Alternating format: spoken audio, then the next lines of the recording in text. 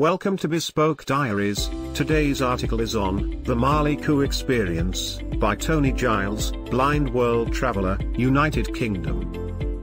During his journey around West Africa February to April 2012, totally blind, partially deaf, and travelling solo as always, he became entangled in Mali's coup. He was nearing the last weeks of his trip and was relaxing in the beach town of Abena in the Casamance, southern Senegal. He next planned to head to Guinea-Bissau and eventually on to Mali via Republic of Guinea. However, upon checking his emails with help from friends, he discovered that Bissau's presidential election had become violent, and a couple of people had been shot and killed. A lady he had planned to couch surf with begged him not to come as the situation seemed fragile. Couch surfing is staying with like-minded people in their home for free via a website, www.couchsurfing.com. No problem, he thought, he'll do the same trip, but the other way around. He needed to be back in Dakar, Senegal's capital, in roughly a month to catch his flight back to the UK. Therefore, he headed to Ziguinchor, capital of the Casamance region in southern Senegal, for a night, before undertaking a long, hot, bumpy ride in a set place, 7-seater car, containing 9 people including the driver, east to the Senegalese city of Tambacounda. He spent one night there before embarking on the long trip to Bamako, Mali's capital in the south of the country. He spoke little French but could pronounce his destination and knew the numbers in French, so were able to inquire about the price of transport before leaving. So, at the crack of dawn, he set off for the Senegal-Mali border with no knowledge of events to follow. Tony travelled on the morning of Thursday 24th March, blissfully unaware that on the previous evening and night, the Mali military had staged a coup d'état in Bamako, Mali's capital and largest city. Certain elements of the Mali military, unhappy over losses in the northern desert, in combat against Tuareg insurgents who were fighting to obtain what they saw as their rightful land. The president had gone into hiding, the borders had been closed, a curfew had been ordered and gunfire could be heard in Bamako's streets. Yet, he had no idea he was heading into such possible danger. His journey began with the usual breakdown and eventual transfer to another vehicle.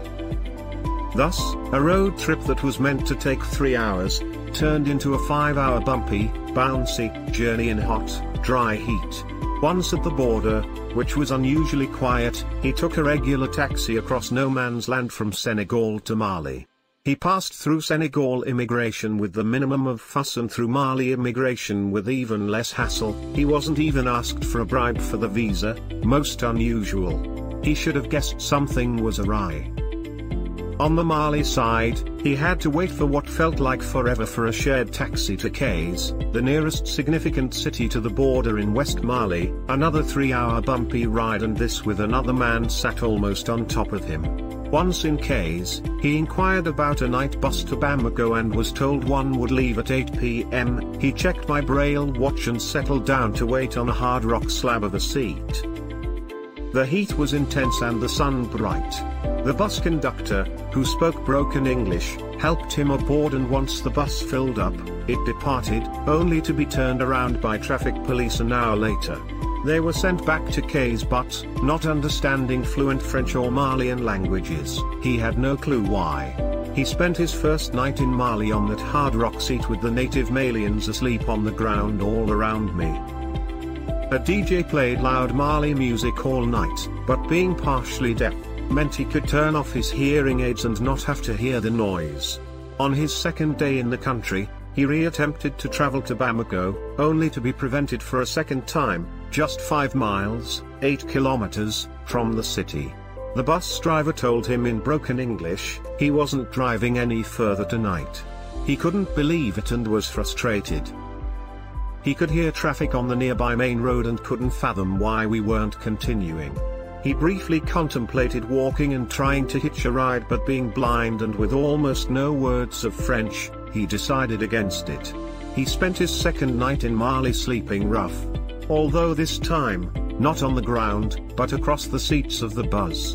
On Saturday 26 March, after 2 days sleeping rough and an uncomfortable long, bumpy ride, he finally arrived in the capital. He eventually managed to convey his final destination to some helpful locals who accompanied him in a taxi to my designated lodge, the Sleeping Camel Guest House. After checking in, he was quizzed by several guests about his previous destination and how long I had been in Mali. He replied, 48 hours. They couldn't believe it, and nor could him. Apparently, he'd crossed the border in the midst of a military coup d'etat when the borders were supposed to be officially closed. Perplexed, he just said it was down to having a white stick and settled back on a comfortable bench, knowing he was in safe surroundings and in good company. When someone exclaimed, "The government is in hiding, the army took over the airport and kicked everyone out, people lost their luggage, aren't you afraid?" He replied, "No, he'll have a cup of tea please." That's always been his attitude to potential danger. Blind from birth and partially deaf since the age of 4/5, he tended to get on with things and take life as he find it. When one can't see the objects in front of him or the dangers, one tends to worry about it less. Well, he does. Tony met a number of foreign tourists who were stranded there because of the situation. People from Belgium, Portugal, Germany, England, France, a couple of Dutch guys and a few Africans from various countries. Most were waiting to head to their next destination or to catch a flight home. One poor lady named Gina needed to catch a flight back to Ireland to attend her brother's wedding. She was unsure if she'd make it. He calmly told her she would. Unlike himself, many of the guests had heard the gunfire and wondered what was occurring. Were criminals loose in the city? Was it safe to go out of the lodge or across the river from the south side to the north? People were trying to maintain a semblance of calm and relaxation, even in the 95 degrees Fahrenheit, 35 degrees Celsius, and the 90% humidity. However, he could sense a little tension in the background. Tony was informed of the nightly curfew that began at 6 p.m., and that a sense of lawlessness had ascended on the city, especially after dark. He remained positive and relaxed, deciding it was a game of patience and we all just had to wait until the situation resolved itself. The real difficulty was obtaining any accurate information. He wasn't worried that the military might suddenly invade our compound, guest house. It was more a question of how should he attempt to explore? If he asked any other person to accompany me around the city, he might involve them in a dangerous situation. It was difficult for him to go off wandering alone, as he usually do, because he didn't know the city and, being across the river, the main attractions were quite a distance. Plus, often the ground was uneven and, in places, extremely rough. Also, it was difficult to get information on how to get to places. He travels about with the aid of fellow travelers and by asking the locals for directions to various places. This was almost impossible for him to do in Mali. One of the lodge's staff members was kind enough to take him on a motorbike ride about 3 days after the initial situation had begun. The atmosphere in the center seemed quiet enough to him. People appeared to be shopping and bartering for goods in the usual way. He heard people talking to one another, back and forth in several languages, and guessed they were bartering. Traffic could have been busier, but the occasional honking of horns could be heard, and the smell of vehicle exhausts and petrol was still detectable in the hot, humid air. His motorbike guide told him about the various buildings and monuments we passed along the way. Their journey began by zipping and bouncing across the Martyrs Bridge, Pont des Martyrs, over the wide Niger River and heading towards the commercial and administrative center. They passed by a large hotel before whizzing by the Martyrs Monument in the middle of the road, a memorial to those who were killed during mass protests in early 1991. It was in the evenings and at night that problems and dangers were more likely to occur. Apparently, looting was rampant, and crime was common. The curfew was eventually lifted, and the borders were reopened. Then it was the scramble to rearrange flights and get seats. He had to decide what day he would leave for the Republic of Guinea, his next destination. He'd been in Mali a week by the time the situation appeared more stable. He was starting to become restless, but also aware that other people had problems and emotions still to resolve. He spent the majority of his time relaxing in the heat, eating delicious food and hanging out with other foreign travelers. An American guy named Phil, who he met via couchsurfing.com, who lived in Bamako, took me for a canoe trip on the Niger River one lazy afternoon. They hired a local guide for an hour and enjoyed the slight breeze that emanated off the river as we glided along in peaceful harmony. How he loved to bungee jump, skydive and do other crazy activities. Lucy assisted him in setting up his tent when he arrived and helped him check and send emails on her laptop. He also chatted with a crazy Canadian guy named Chad and a colourful English chap, Luke, who were drinking their way around parts of Africa, mainly having fun and clowning around. They were hilarious and helped pass the time.